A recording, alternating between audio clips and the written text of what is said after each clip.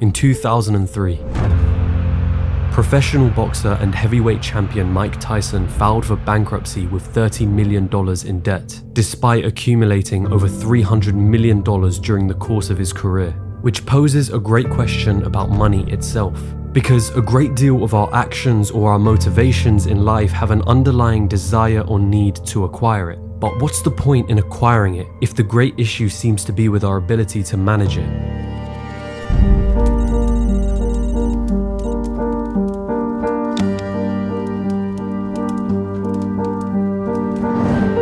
Americans now have the highest credit card debt in history. Translation: you didn't learn anything! Debt is an invisible burden being carried by the country's most vulnerable.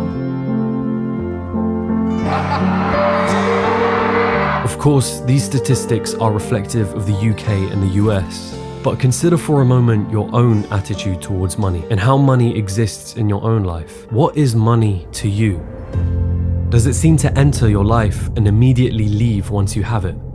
Has it ever placed you in a vulnerable position? A vulnerability that drew you closer to a get-rich-quick scheme or a guru telling you that you can get rich if you just bought their course? Whilst my entire channel aims to tackle these topics to some degree or another, I realize that our perceptions of money are sometimes more crucial than our ability to generate it, especially when our very brains are wired in such a way that prevents us from being financially sensible. Does it really matter if you're earning more than 6 figures a year if by the end of that year you have nothing left to show for it? Where is the disconnect?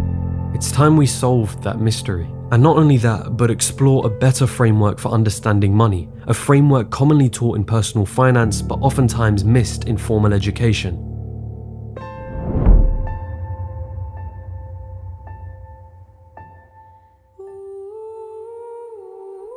A question. What is money? Or rather, what does money represent?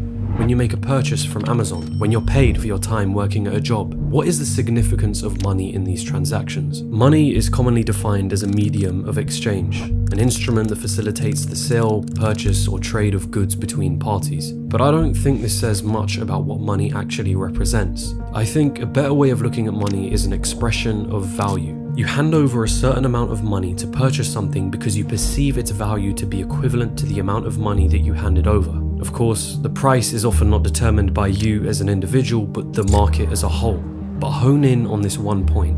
Money equals value. Why is that so important? Because often we give money a moral significance. A quote that I'm sure you've heard: money is the root of all evil. We look at someone who seems to have a large amount of wealth and think, they got lucky. Who did they take advantage of to get to that position? Who had to lose in order for them to gain? And never, what value was created in order to generate that money? Understanding that money is simply value is the best way to understanding that money is not necessarily evil, nor does it make a person evil. Sure, there are things such as scammers who convince you that what they have to sell is worth value, but that doesn't say much about money more so than it does their own morals. Money simply opens your options and broadens your horizons. The choices you make with that money have everything to do with your own moral dispositions. So, money is an expression of value. Now what? How does this change the reality of a person living paycheck to paycheck or someone who is consumed by credit card debt? The simple mention of money equals value changes nothing. It may make me see money in a different light, but what part of that is actionable advice? To answer that question, I'll pose to you another question. What is your relationship with money?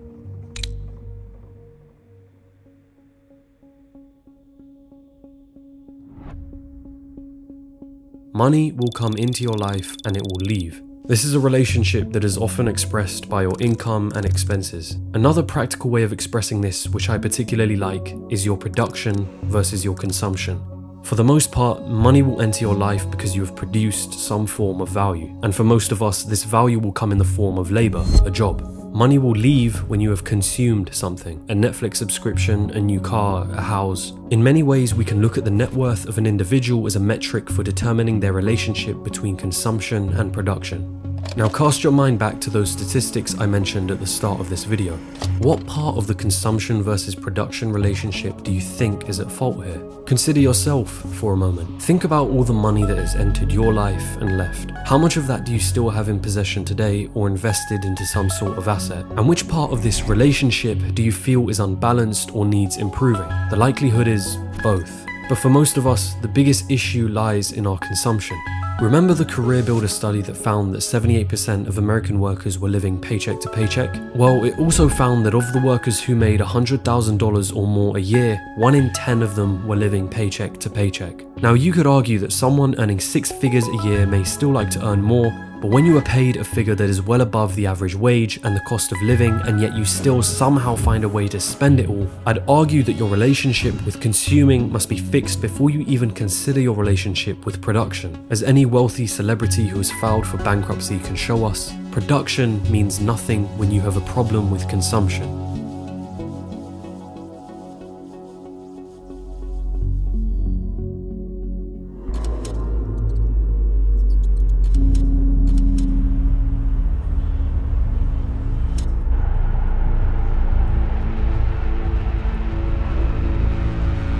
A rat race. An endless, self-defeating or pointless pursuit. Sometimes the rat race is conflated with working a 9-to-5 job. It's a comparison often used by certain individuals to guilt you into buying programs and books for them. But this seems extremely unfair, mostly because it aims to villainize a job and excludes the fact that there are those who either love or are perfectly fine with their jobs, or have other aspirations aside from their 9-to-5. A real rat race is one that is living on a financial edge, being one paycheck away from broke, constantly. A feeling as though the moment money enters your life, it immediately disappears. And the more responsibilities you have, the more dangerous this relationship becomes. The loss of a job, an unexpected health accident, or any unexpected circumstance for that matter can throw your entire financial position into turmoil. And consider the mental consequences of living on this financial edge. Your job no longer becomes an option. It becomes a necessity in order to keep funding your lifestyle or to keep paying off debt. To quote Tyler Durden from Fight Club, the things you own end up owning you. What's the silver lining? It doesn't have to continue like that. The first stepping stone in personal finance will have you drawing an awareness to your relationship with money. This is often done by journaling your monthly expenses, categorized as housing, transportation, food, utilities, entertainment, and so on. It's about understanding yourself as a consumer, but this part is tough. In behavioral finance, this feeling can often be labeled as the ostrich effect, which is our tendency to want to avoid negative financial information. It's that feeling you get when you refuse to look at your bank account after a night out, fearing what it might show. And yet once you pass this stage, it's time for you to take control over your behavior as a consumer. This often involves the idea of budgeting, deciding each month how much you aim to spend on each of these categories and sticking to it. It's about systematically looking at what you consume and finding ways in which you can minimize these things to ultimately live below your means. In other words, having a lifestyle that still leaves you with enough money to save and invest in some form or another. It's also important to note that before you ever decide to invest, one of the most common practices in personal finance is to keep an emergency fund, a specific amount of savings that you hold on to in case of an emergency. This fund would typically hold 3 to 6 months worth of expenses. The idea, however, of living below your means is an important one. Because why would we choose to do otherwise? Why would we choose to live a lifestyle that we cannot afford, or one that places us on this financial edge? I could make an entire video on our cognitive biases. The ostrich effect is just one of which can affect your financial position. Then there's hyperbolic discounting, a tendency to favor short-term rewards as opposed to greater rewards in the future. This is you choosing to purchase a new pair of shoes instead of saving that money towards a future investment. Or there's social proof, our tendency to think and act as others around us think and act. When the people around you are buying one thing, you buy it too. Or when the people around you establish money as a means of evil, you're likely to assume the same thing too. The phrase, keeping up with the Joneses, summarizes this great problem of consumption. It's a phrase defined by Google as trying to emulate or not be outdone by one's neighbors. They buy a new Porsche, you buy one too. They have nice clothes, you get some too. They renovate their home, you do it too. All in the attempt of impressing or trying to keep up with others due to some form of social pressure. Only in today's world, the Joneses are not literal neighbors. They're far more present than that. We are all vulnerable to social approval. We really care what other people think of us. But the problem is we're measuring our self-worth by how many people like what we're posting. Governor of the Bank of Canada stated it succinctly. For most Canadians, debt is a fact of life, at least at some point.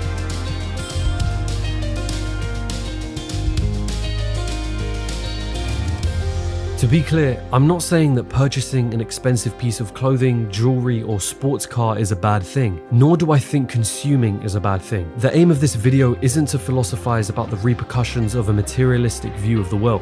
It's about drawing an awareness to who you are as a consumer. Do you care more about appearing as though you have money or actually having money? The rat race isn't about working a 9-to-5 job, but living life on such an edge that it means that you are chasing the next thing, whether a paycheck or a material possession, such that your greater life goals and ambitions are placed in the background in order to continue this race. A budget and keeping account of your expenses have proven time and time again to work and draw you out of this race. It's fun to talk about making money or imagining having as much wealth as possible, but what's the point when your relationship with money as a consumer means losing it all or having to work non-stop in order to fund that lifestyle? That is the real rat race. But with all of that being said, let's talk about making money. Now, the stuff we teach here, and have for almost 30 years, is proven. What's up, you guys? It's Graham here. So we got to take a moment and talk about what's going on in the stock market, because as we're finishing up the week, stocks are risen. Personal finance channels like Graham Stephan or Dave Ramsey are great for learning how to work on your consumption side of the equation. But if there was one thing I wish they spoke more about, it would be their ability to make money. And I understand why they don't do this. It's easier to reduce your expenses and the amount that you consume than it is to increase your income. When speaking to a mass audience, giving the advice that will work for most people is typically the best choice. We see that there are entire communities built up around focusing on frugality. The FIRE community is one example of this, a movement that adopts the strategy of living extremely frugally, saving and investing as early as possible with the intentions of retiring as early as possible. Minimalists also share a similar view to the FIRE community, although more deep-rooted in philosophical positions about the world and materialism at large. People like Graham Stephan or Dave Ramsey promote strategies that fall in the spectrum of living frugally, saving a lot of money, and investing in the long run. And there's nothing inherently wrong with this strategy. It works for a wider range of people with varying degrees of income. But let's be honest, Graham Stephan doesn't rely on cutting coupons or living an incredibly frugal lifestyle to be making $100,000 to $200,000 a month from YouTube. Nor does Dave Ramsey rely on these strategies to have an estimated net worth of $55 million.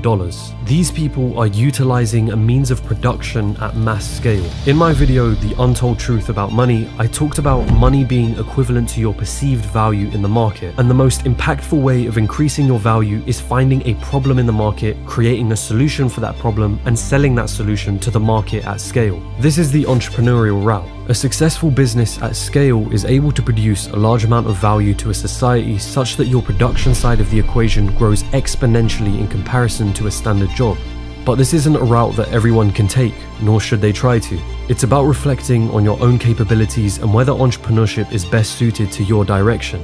With that being said, increasing your production doesn't have to just come from the strict definition of a business. Graham Stephan uses YouTube as a vehicle to produce something, in this case videos about personal finance, at mass scale. It's one reason that I chose to create videos on YouTube as well. It's a vehicle to produce something, in this case documentary style videos, at a mass scale, to a point where I can now do it full time and build a business around it. Producing is about providing relative value to the market in some shape or form. I utilized my skills with acting, presenting, storytelling, and video editing to create videos that I hope to be somewhat entertaining and educational, and thankfully the market responded positively. Your form of production may be developing an app or software that is solving a problem you believe the market would pay money for its solution, or perhaps a fitness brand that is branded extremely well and utilizes its community better than most other fitness brands, as I believe is the case with Ben Francis and what he did with Gymshark.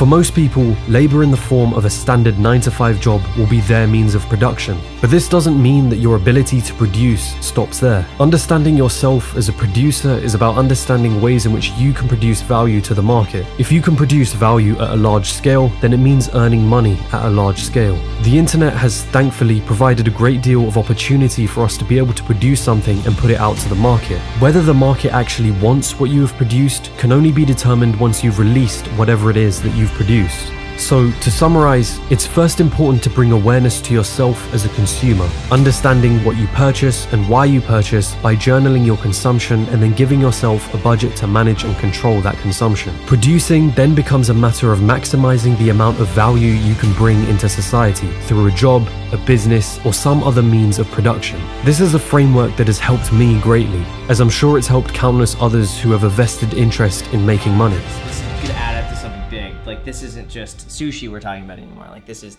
substantial. Yeah, and then to go from that to like this. Focusing, is that $170,454? Yeah. That's insane.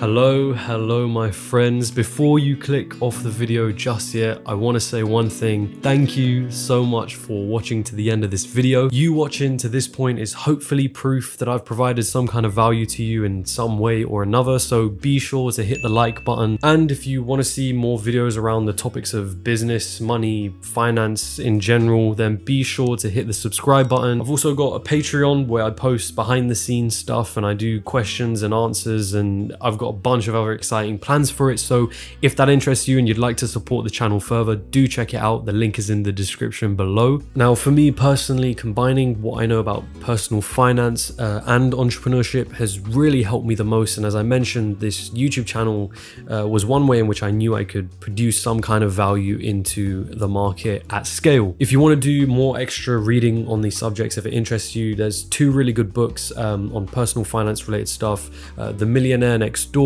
and Your Money or Your Life. These are really good personal finance books. And of course, if you know me, you know I really love MJ DeMarco's work, so check them out if you want to also see the entrepreneurship side of stuff. But with all of that being said, my friends, I hope you have a wonderful rest of the day. I will catch you in the next video or on my Instagram or Twitter if you have me on there. As usual, hands ahead, salute. So many days is yet to come. Too many times has come to pass.